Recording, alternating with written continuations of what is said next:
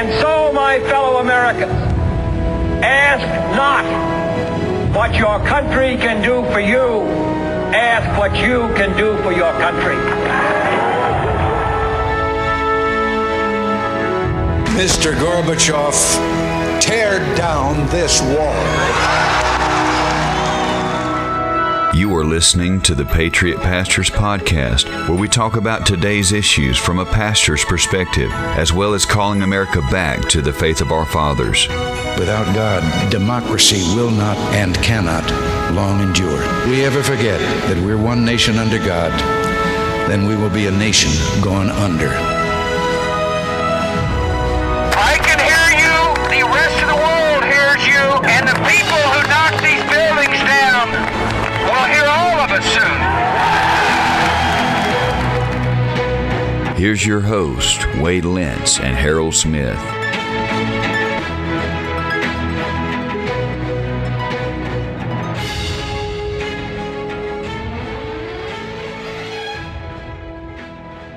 All right, welcome to the Patriot Pastors Podcast. I am Wade Lentz, pastor at Barber Baptist Church in Bologna, Arkansas. I am joined with my friend and co-host, Harold Smith. Harold, you've been the traveling preacher here the last few days. You just got back from a preaching tour, I guess you could say. You go on tour, you know, this big name preachers go on tour. You were in Texas, right? Yeah, my tour bus is my wife's Toyota RAV4. It's kind of small, a little cramped, but it gets me there. Oh, wow. Yeah, I preached for Pastor Randall Easter in Azle, Texas, which is just outside of Fort Worth, at By the Word Baptist Church. They do a conference every year, Easter week. They'll have a preaching session. They'll have a meal and then a preacher and then a Q&A each night of Easter week. And I preached there Monday night and Tuesday night. And then he had Alan Nelson come in and preach Wednesday night and Thursday night. And then I believe the man, I didn't know Friday night's preacher, Jonathan Murdoch, but Alan and I were kind of joking, you know, it may take a Texan to straighten out 4 days of Arkansas preaching. Mm-hmm. You know, they're not used to that. And but it was well received. I know Pastor Randall, and he's really become a dear friend. Derek Melton, the pastor of Grace Life Church in Pryor, he came down and spent a few days there with us as well. So there's really a lot of preacher fellowship, a lot of telling war stories. Yeah. It was just a lot of fun, really. And the people received the word very well. So I preached at West Park Baptist in Ozark, Arkansas, where I'm the interim pastor. And then I hopped in my truck and went to Fort Worth and preached out there. And then I got back just in time to have a good old Baptist business meeting last night. So, oh, wow. Yeah. Been a busy week. And, no fights or quarrels or anything. Actually, I shouldn't share the church's business publicly, but I want to brag on these people. We cleaned up the church roll, or began the process. Great. I read all 232 names one at a time. We said, are they active, inactive? Where are they? Of course, you know, we found one had passed away, and some had different last names and were on there twice. And we removed a few that we had just knew were members in other churches. And anyway, when it was all said and done, I said, when we find the pastor of this church, he owes me a Christmas card for doing all this before he showed up. So, but it went well, and everyone was understanding. Everyone agreed that this needed to be done. And so it was a real blessing, because I've done this where people was like, I don't know why little Johnny can't be a member here forever and live like the devil and never come here, you know? Right.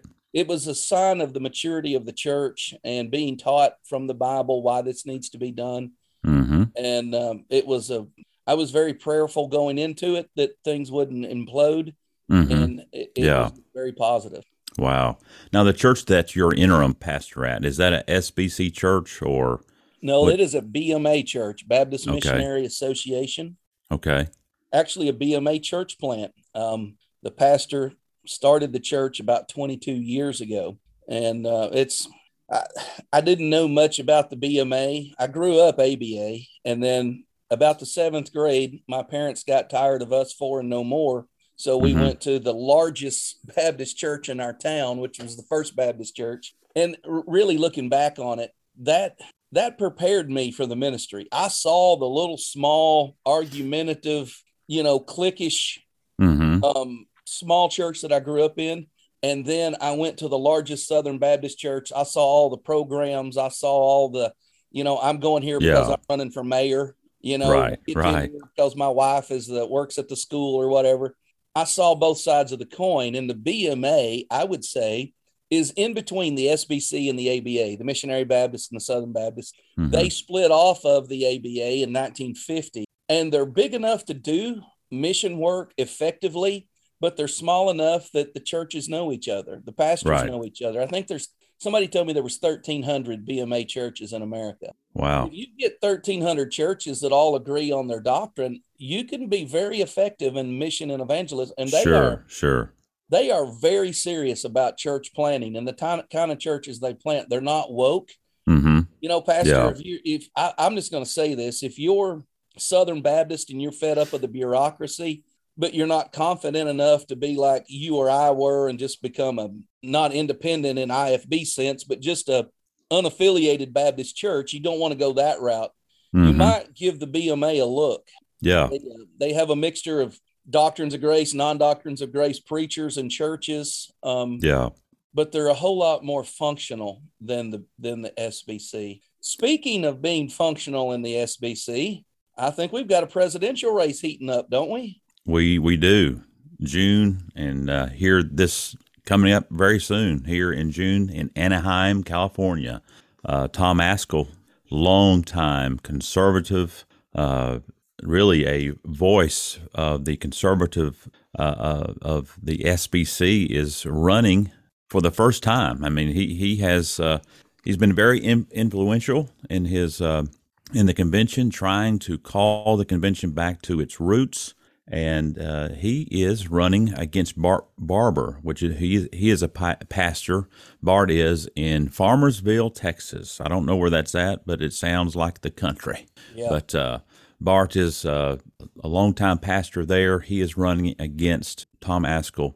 And now, just my opinion, if Tom loses, I believe you're going to see an exodus of the conservatives leaving the SBC, because here is the man that's been pushing the conservative movement for 30 plus years, and he's now running.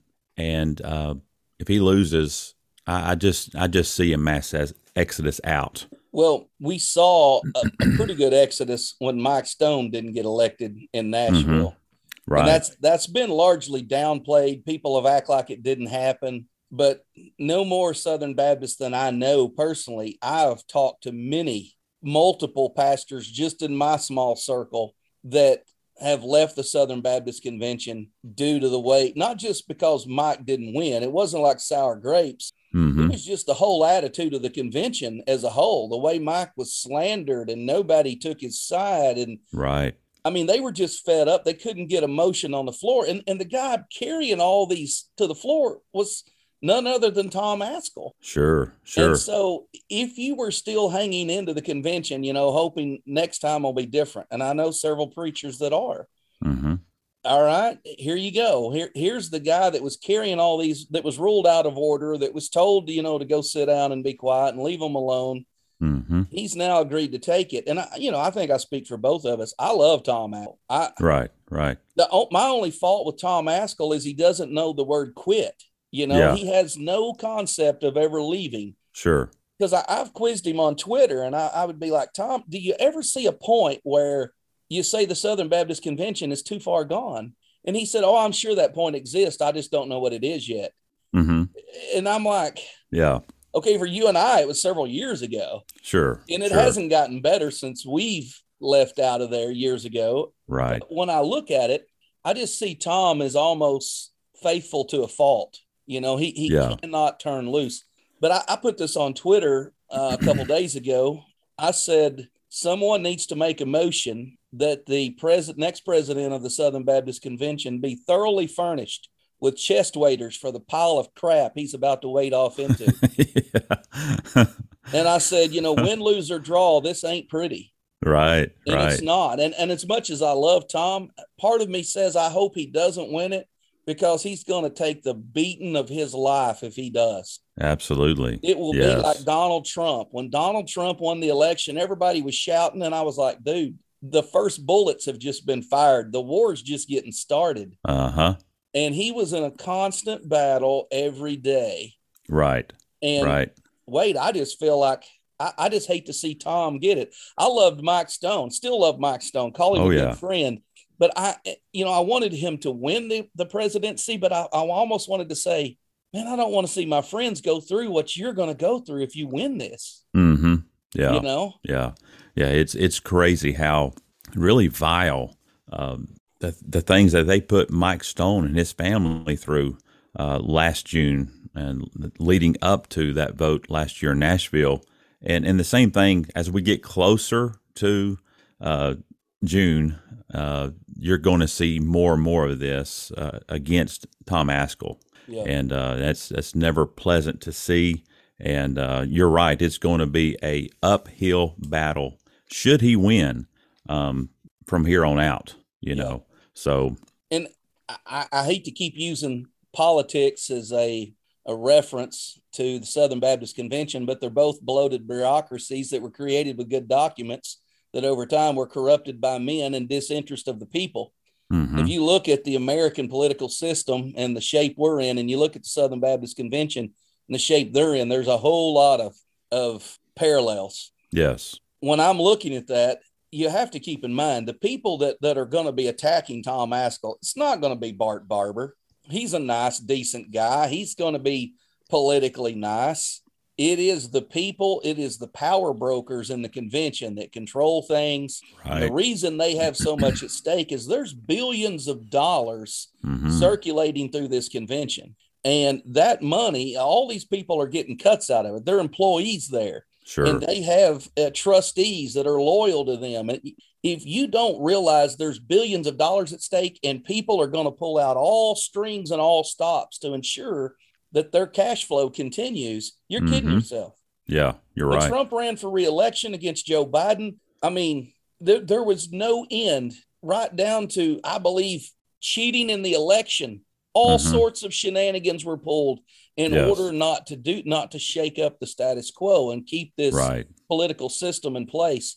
If you think the Southern Baptist Convention is above that, I pity your ignorance. I mean, I honestly do. If you think the Southern Baptist Convention is full of devout, God-fearing people top to bottom, pull your head out of the sand and look at what's been going on for the last year. Yeah. If Tom wins this, and I hope he does, he knows what he's getting into, but it's not going to be pretty. It's just going to be the beginning of birth pains. Mm-hmm. Yeah, very true. Well, I make the prediction here, and you've heard it here. If he loses, I think there will be it'll be letting a lot of air out of the balloon, type scenario, and I think a lot more conservatives will be leaving the SBC. A lot more Christians will be leaving. The Christian exodus out of the SBC. Well, let's change our topic to what we really want to speak on a little bit more in detail, and it has to do with conservatism, and that is the dangers of being a conservative but not a Christian. Yeah. We're seeing more and more of this, where conservatives, or quote-unquote conservatives, are taking stands on things that are anti-Christian, that are anti-Bible. For instance, Fox News just recently hired Caitlyn Jenner to be a correspondent, or Bruce Jenner. So here's Fox News, a conservative network, hires a transgender to be the voice of conservatism. And then also, I guess it was a few weeks ago, David Rubin of the Rubin Report. Is he the guy that made the Reuben sandwich? I like that Reuben sandwich. That's a different Reuben, though. Okay. This Reuben here is a homosexual conservative who is married, and they're going to have 2 kids through surrogacy. And it's very telling of how many people congratulated this guy. People like Megyn Kelly, conservative, Florida's governor's office spokesperson, congratulated. The Blaze, PragerU, puts out on his Twitter account, Facebook account, Congratulations. That's today's conservatism, and that is very concerning to me. We're seeing more and more of this. Go ahead. I have a theory as to why this is happening. And my theory is, and I haven't really formalized it much. It just was going through my mind while you were talking. Used to, conservatives were seen as the Christian wing. They had their God, their guns, and their, Bible or whatever, their God, their guns, and their guts. You had that whole God attachment. And I think what conservatives are doing is they're looking at the voting public and they're seeing such a promotion of the LBGT, whatever those acronyms are. You know who I'm talking about? Oh, yeah, yeah. And they're seeing that as more and more mainstream. And so they're looking at that as a voter block that they have to have. Yes. And so I really think modern conservatism is more about winning elections than it is about convictions built upon conservative value. Sure. And so rather than just going there and saying, here's my core values, this is what's important to me, they're looking at things and going, we can't win unless we include this segment of the population because we don't have a big enough voting block. Mm-hmm. Well, once you swallow that first set, whatever the next biggest voting block is, you're going to have to consume their ideas. Right. So now this is not an ideology built on conviction. This is a formula for winning an election. Mm-hmm. And if you look at many people who are masquerading as conservatives today, on election years, they say what we all want to hear as conservatives. Sure. When they get up there and there's not an election year, they do whatever they want that benefits them in their pocketbook. Right. No doubt that's the case here. But this kind of conservatism, I don't want any part of. Me neither. And it seems as if the Republican Party is leaning more this way, more and more. And that's very alarming to me. But I think the whole issue is that we as Christian families need to stop teaching so much of conservatism. Be a Republican, be a conservative. Teach them the Bible. Yeah. And pray that the Lord births them into His kingdom, and they are saved, and then they have a biblical worldview, not a worldview of conservatism, because conservatism alone it changes with time. Yeah. So a conservative today in 2022 would be a liberal in 1950. Yeah. So, but the truths of God's word does not change in time. That's a great point. And I think it's the church's fault. And I say churches, I think it plural churches. I don't believe in a big universal church, but you take a very influential Southern Baptist church like First Baptist Church, Dallas, Robert Jeffers or Jeffries or whatever you say his name. Yeah. Jeffers. Yeah. He's got Donald Trump speaking in his pulpit. Right. If you really think what's going to fix America is promoting Donald Trump, and you vacated scripture and a set time and day to proclaim God's word to his people, you vacate that for a political speech of any kind. Yeah. This is our problem. You're more concerned with becoming a conservative than you are with being a Christian. And here's why this is important, Wade.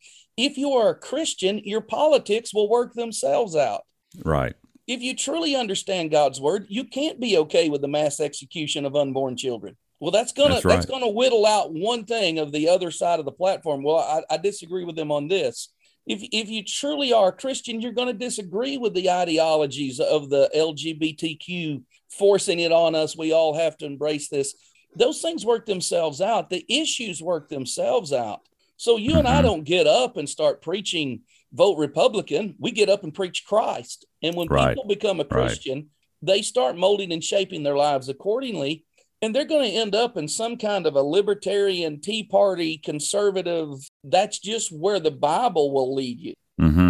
Yes. It doesn't mean that if you're a Democrat, you can't be a Christian. But if you're going to apply the biblical precepts of God's word, you're going to be a compassionate conservative. Absolutely. And I'm using the word compassionate because that's what the Democrats always say. Well, if you're a conservative, you don't care about the poor. You don't care about minorities. That's not the case. I care about them. I just don't think your programs are lifting them up out of their minority status or out of their poverty. I think your programs are keeping them there. Right. So just raise your children to be Christians. Yes. Otherwise, you're handing them over to Ben Shapiro, and they're learning from an Orthodox Jew, for crying out loud. Right. And look, you can raise a conservative, but conservatism alone saves no one. And matter of fact, conservatism alone will lead you straight to hell. It is Christ alone who saves. And if truth be known, there probably are more conservatives in hell than there are liberals. Oh, sure. But they have rejected Christ. They have rejected God's word. And so, instill in them the Bible, instill in them the scriptures, and they will be a conservative. Yeah. They will be more than just a conservative by through what the world sees them. They would be a ultra conservative. And so Christians need less government because they self-govern, because they're accountable to Christ. Yes. The Holy Spirit dwells within them. They are on a constant relationship of repentance and faith. They're under this ongoing evaluation of their own life. And the Bible instructs us to obey the laws of the land. Unless they interfere with our ability to worship and serve our God, then we choose him first. Mm-hmm. But what I'm seeing from the left is just a piling on of laws. I mean, they want to regulate whether we can use straws or not. Yeah. Because a sea turtle might die. Right. I mean, it's not that Christians hate sea turtles. It's that we're responsible enough not to throw our trash out on the side of the road. We'll put it in the trash and trust the system to work. To work. Yeah. And so I just see a big emphasis on we need to raise our kids to, vote conservative. And you're missing the boat. We need to raise our kids to be Christians, and the voting stuff will take care of itself. Mm-hmm. Yes, exactly.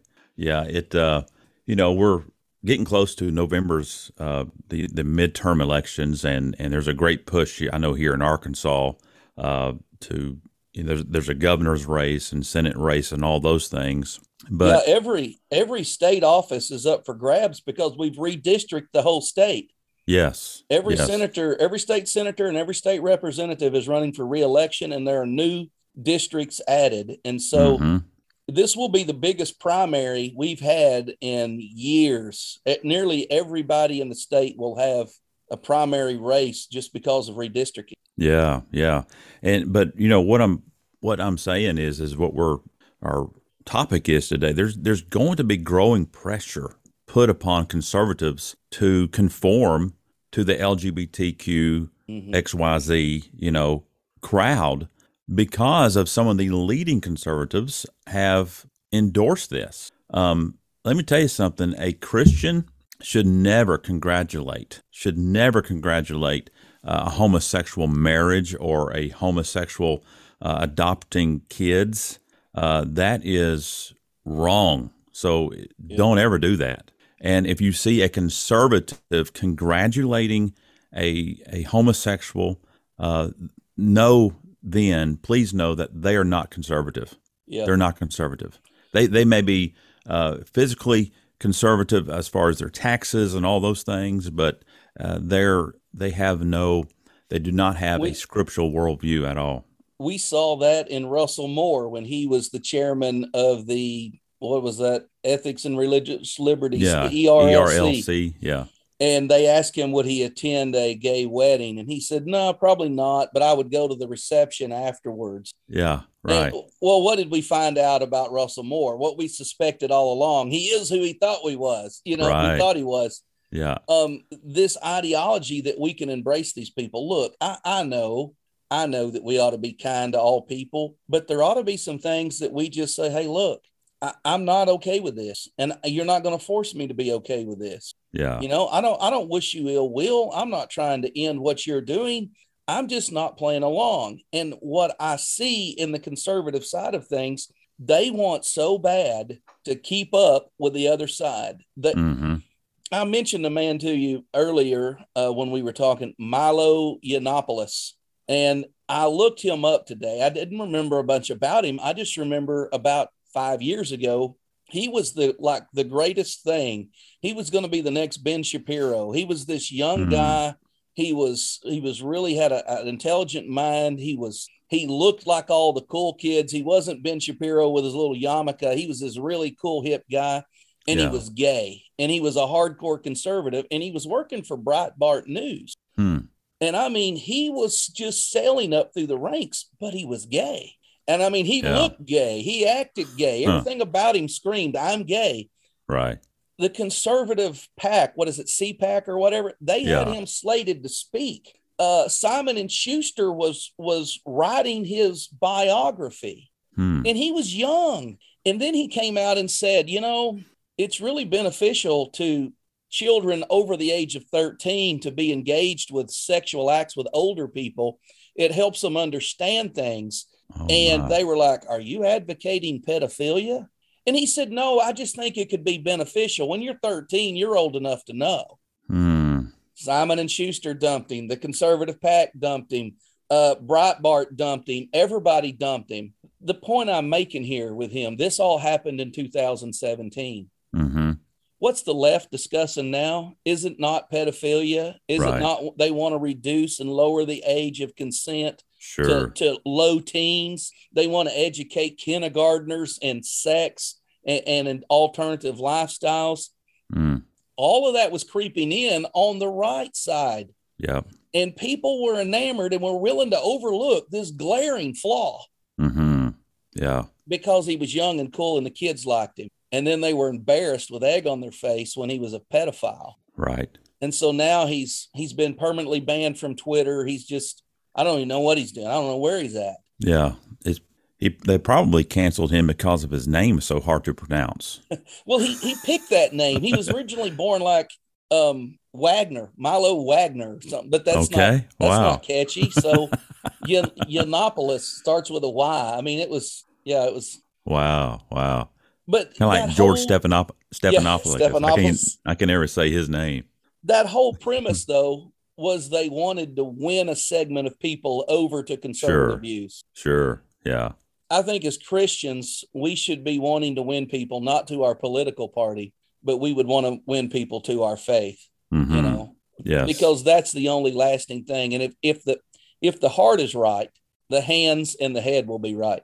Absolutely. Yes. And you're so correct, because conservatism is not the answer to America's problems. Christ is the answer to America's problems. The gospel of Jesus Christ is the only answer to America's ills. And it is not conservatism that we should be seeking. It is Christ alone that we should be seeking and instilling into our children.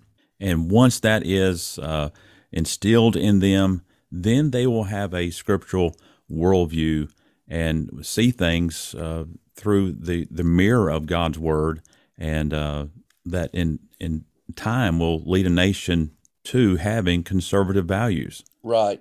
And one of the things I want to point out, sometimes people will be critical of me. They'll say, Brother Harold, I don't know why it matters. If Christ is all that matters, why do you care so much that we are conservative in our politics or liberal if you can be a Christian in both societies? Here's the honest to goodness truth. If we are no longer conservative in our politics, it will not be long till the Christianity that you and I profess will be illegal. Just as it's becoming illegal in Canada, just as conservative, and I'm using air quotes, conservative preachers in Canada went to jail, that's going to come to America. The reason I'm advocating conservatism in our politics is because that allows more freedom for the gospel to go forth, more freedom to preach our convictions. And we receive this freedom by God. Our forefathers recognized it because they understood Christianity provided for it. It was Baptist and Baptist alone that argued for religious freedom. The Presbyterians wanted to make America a Presbyterian nation.